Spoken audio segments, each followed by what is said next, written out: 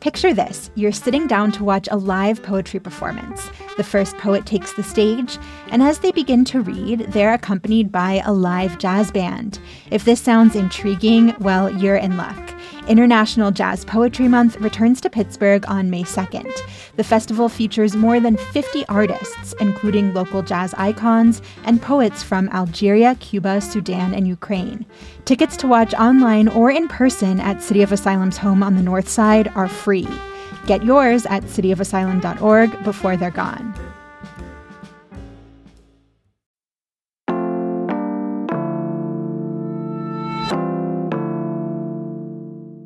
Today on CityCast Pittsburgh, lawmakers were hoping to find some common ground with their pick for Pennsylvania Speaker of the House, Mark Rozzi, but things are at a standstill. Now Rozzi is crowdsourcing ideas on how to end this gridlock in the House, and he's coming to Pittsburgh first, the place that kind of got us into this mess. We're with Stephen Caruso from Spotlight PA to explain how we got here.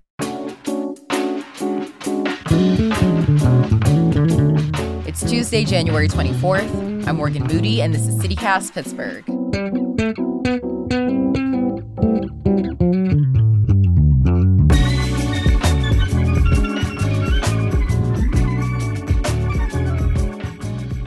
Okay, Stephen, the legislative session started, but the House is recessed indefinitely. It's a bit of a stalemate in there right now, and it's mostly because of Allegheny County. There are 3 vacant seats in the House.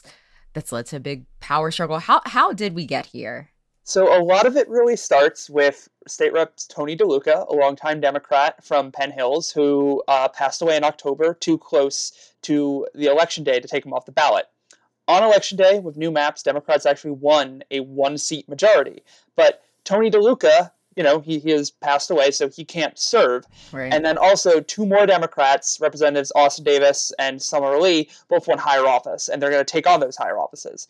So now, Democrats won a majority on that day. They won 102 seats to Republicans 101. Mm-hmm. But, and so that probably seems pretty clear-cut to people, but like legislatures, it really matters day to day who is there to put up a vote, because that is what dictates what happens every day in the House or the Senate. It's a matter of, do you have enough votes to pick rules, to name a speaker, to pass a bill, and that number changes depending on how many people are there. And normally these things just don't matter. But because we're in really partisan times, there's a really close divide. Tempers are just high in the state politics. Yeah. All of these little things that normally, I would throw away when I'm writing a story are all super important. So basically, because of those vacancies, Republicans said, well, we have a majority because we can put up the votes. But it turns out they actually couldn't. They couldn't get unity behind a single person. So on swearing-in day, January 3rd, it kind of looked like we might not have a speaker. But in a deal engineered by Republicans, they put up this guy from Berks County, a Democrat named Mark Rozzi, and made him speaker. Mark Rozzi, we talked about him before on Friday News Roundup. He said that he was going to or planned to be an independent speaker. Has that happened? Has he actually become independent? As far as we know, no. He hasn't really answered a whole lot of press inquiries. I've had a handful of conversations with him that haven't gone very deep. But, so far his registration is still Democratic. He said that he won't caucus with either party, but that kind of basically just means, I won't go into meetings. Yeah. I won't join them for meetings. I won't take, I just will try not to be part of their group. But that says nothing about necessarily, what he considers himself. And the speech he gave where he said he'd become an independent was written by Republicans because their idea was, we'll make it 101, 101, 1. And basically mean nobody has a majority and everything's up for debate. And that's not necessarily how it's looked because, the reason it's just recessed indefinitely is that they came in one day to try and actually hold session on a topic that I feel like I should I'll get to later, but on this really important topic of childhood sexual abuse survivors. Right. And they just could not come to an agreement even on rules, the basic rules of how do we pass a bill? Who can, is there a way to get rid of Mark Rozzi? Because some Republicans are having second thoughts. The basic functioning of the chamber is just kind of up in the air. And Yeah. This like never happens. I was gonna ask, has something like this ever happened to throw legislature into kind of a free fall? It seems like it's just, yeah. I mean, I think the best way I could put it is that like there have been, you can find some similar times where control has been tight. Like if I really went through and I put on my historian cap, I could tell you, well, in 2007 and in 1979. But I think the biggest difference is that right now, and you even noticed this in the building. I said like we're in this very like partisan, very high tempered time, and I think that in the past, even when tempers kind of peaked, Yeah. there were a lot of folks around who were institutionalists, for better and for worse. I'm not going to necessarily defend institutions for the sake of institutions, but there are a lot of people who thought, look, we're here for a reason to govern, and egos might get bruised, but like we're going to try and find a way to make this work, and people kind of would accept defeat and move on to an extent. But this time, I mean, it's just been no holds barred partisanship. I mean, there are Republicans who are screaming that, like, we have a majority right now, we should use it as we want, because they can just claim they have two more votes than Democrats, so they can pass whatever they want theoretically. And there are Democrats who are just seething like this is just a continuation of Republicans denying election results, because the fact is, Democrats did win 102 seats, and that that attitude. In the past, I think a couple people would go to a back room and sit there and smoke cigars and cut a deal and just say, all right, we can all live with this. And there isn't really any appetite for that these days. I think putting Mark Rozzi into the position of speaker was thought to be a step towards a bipartisan House. But like, is that hope still there, even though it is a little tenuous right now? I think among some, maybe. So it's actually interesting. Rozzi is going to be holding at least 2 public hearings where he's just trying to get public input on the rules. And that, like I said, this is a really wonky subject, but the rules are kind of the ballgame for how we pass laws. Yeah. Like, they can basically dictate, does the majority get to do whatever the heck they want, or does everyone kind of get a fair shake and say on how policy is formed? And this is something that, like, good government advocates have asked for a while. Like, let us in on the rules conversation. Because normally this is decided in backroom deals weeks, if not a month, before swearing-in day. Yeah. And now that, like, Rozzi's just throwing open the gates on this, like, huge process. He said, I want to hear from everyone on everything. There's going to be one on Wednesday in Pittsburgh and one in Philly on Friday. But just the fact that the Speaker of the House is like, I want people to tell me how we can kind of run the ship better is, I think, kind of insane. Mm-hmm. Like, not a good or bad way, but just like that feels real. That feels like a really huge, like, small D Democratic step.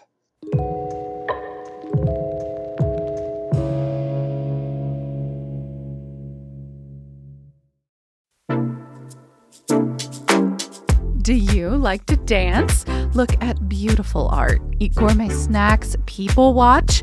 Well, mark your calendars for Friday, June 7th for one of my favorite parties in Pittsburgh. It's Mattress Factory's 25th garden party. The theme this year is Make Believe, and it's all to celebrate and support the creatives in our community. There's going to be live music, an open bar, an art auction, and probably my favorite, the costume contest. Trust me, I will be judging yins, and so will everyone else there. Be playful, be imaginative, explore your magical realm, because this is a theme party. You want to come dressed to impress. You must be 21 and up to attend, and rest assured, every dollar raised goes directly towards supporting the museum, its art, its education, and all of its community outreach initiatives. Get your tickets now to the 25th Mattress Factory Garden Party. They are in our show notes and online at mattress.org. You mentioned that Rozzi proposed this amendment to support adult victims of childhood sexual abuse. It would give them a 2-year window to sue their abuser or the institution that covered it up. Mm-hmm. But where does all that stand in this divided House? Like, how has that been affected by this power struggle?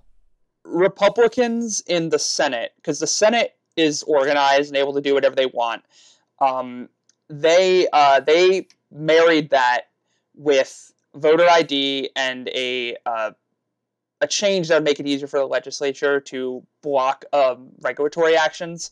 So, and they put them all into one bill. They'd be presented, if all passed, as separate amendments, like separate votes for the voters.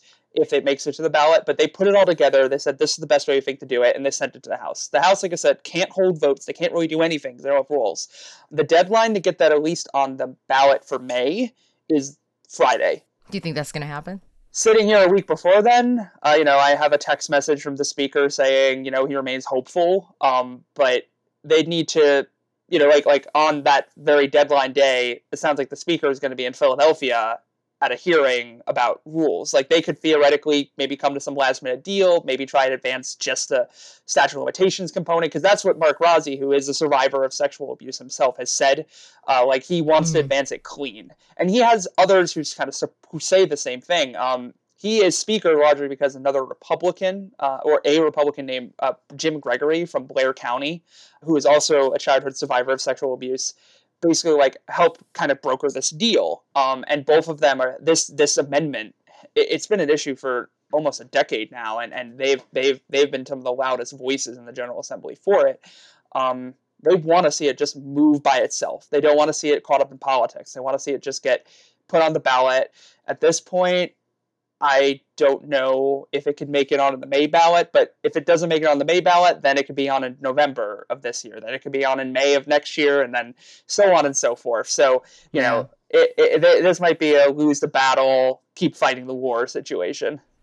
Right now, the special elections are set for February 7th for those 3 open seats left by the Democrats. Once those elections happen, do you think this is all going to be resolved? Or, can we expect more discourse, even if the Democrats do get that very thin, margin?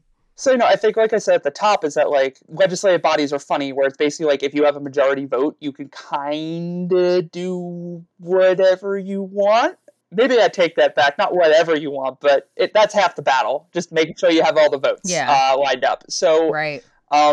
I think that definitely means the Democrats can, if they get, and they have had party unity, I would say, in a lot of this. Unlike Republicans, Democrats have managed to mostly hang together, except for then Rozzi becoming speaker.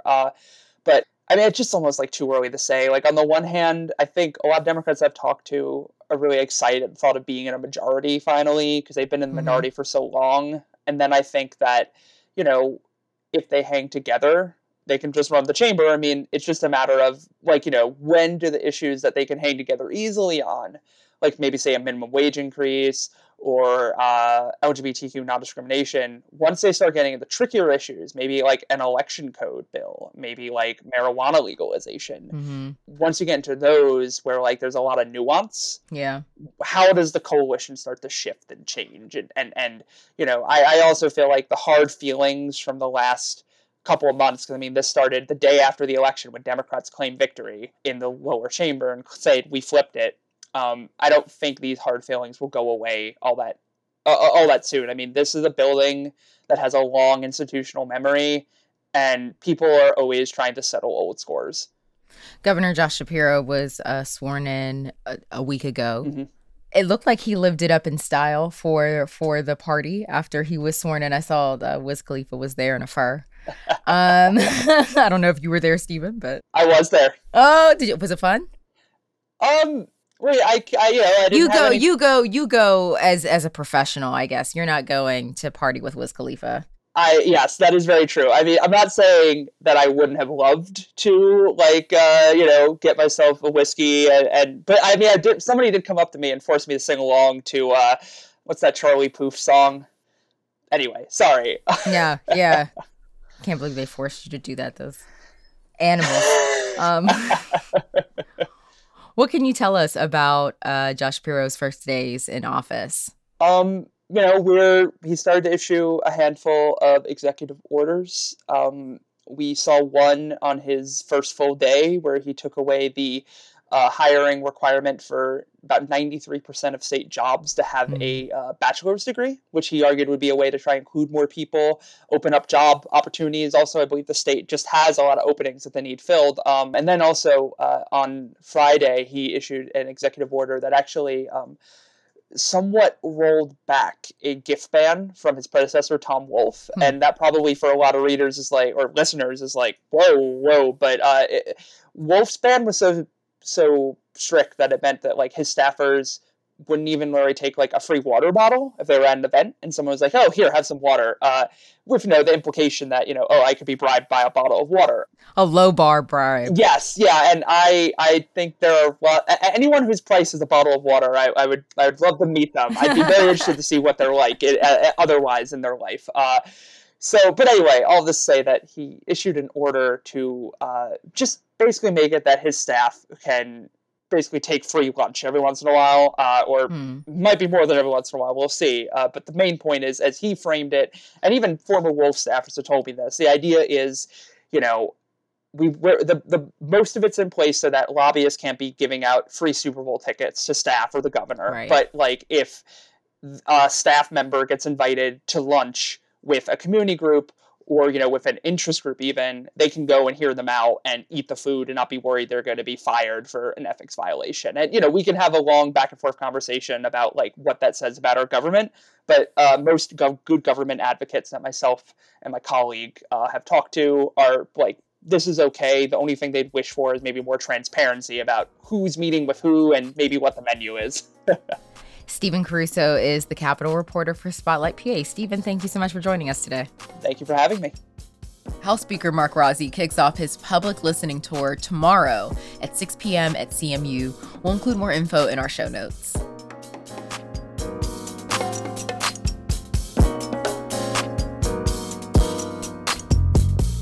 A little more news before you go.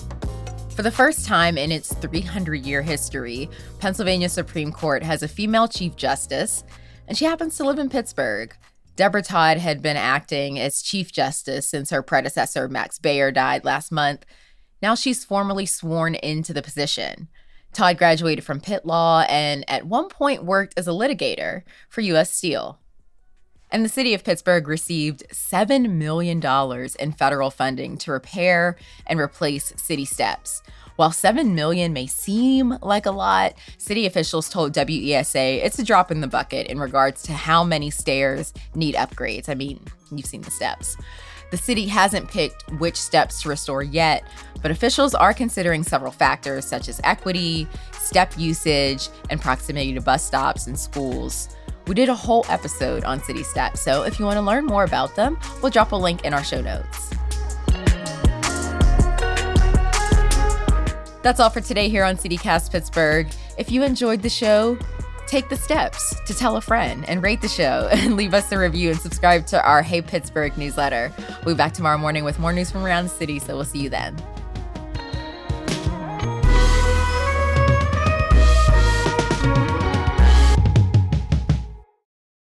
It needs to leave me alone. Okay.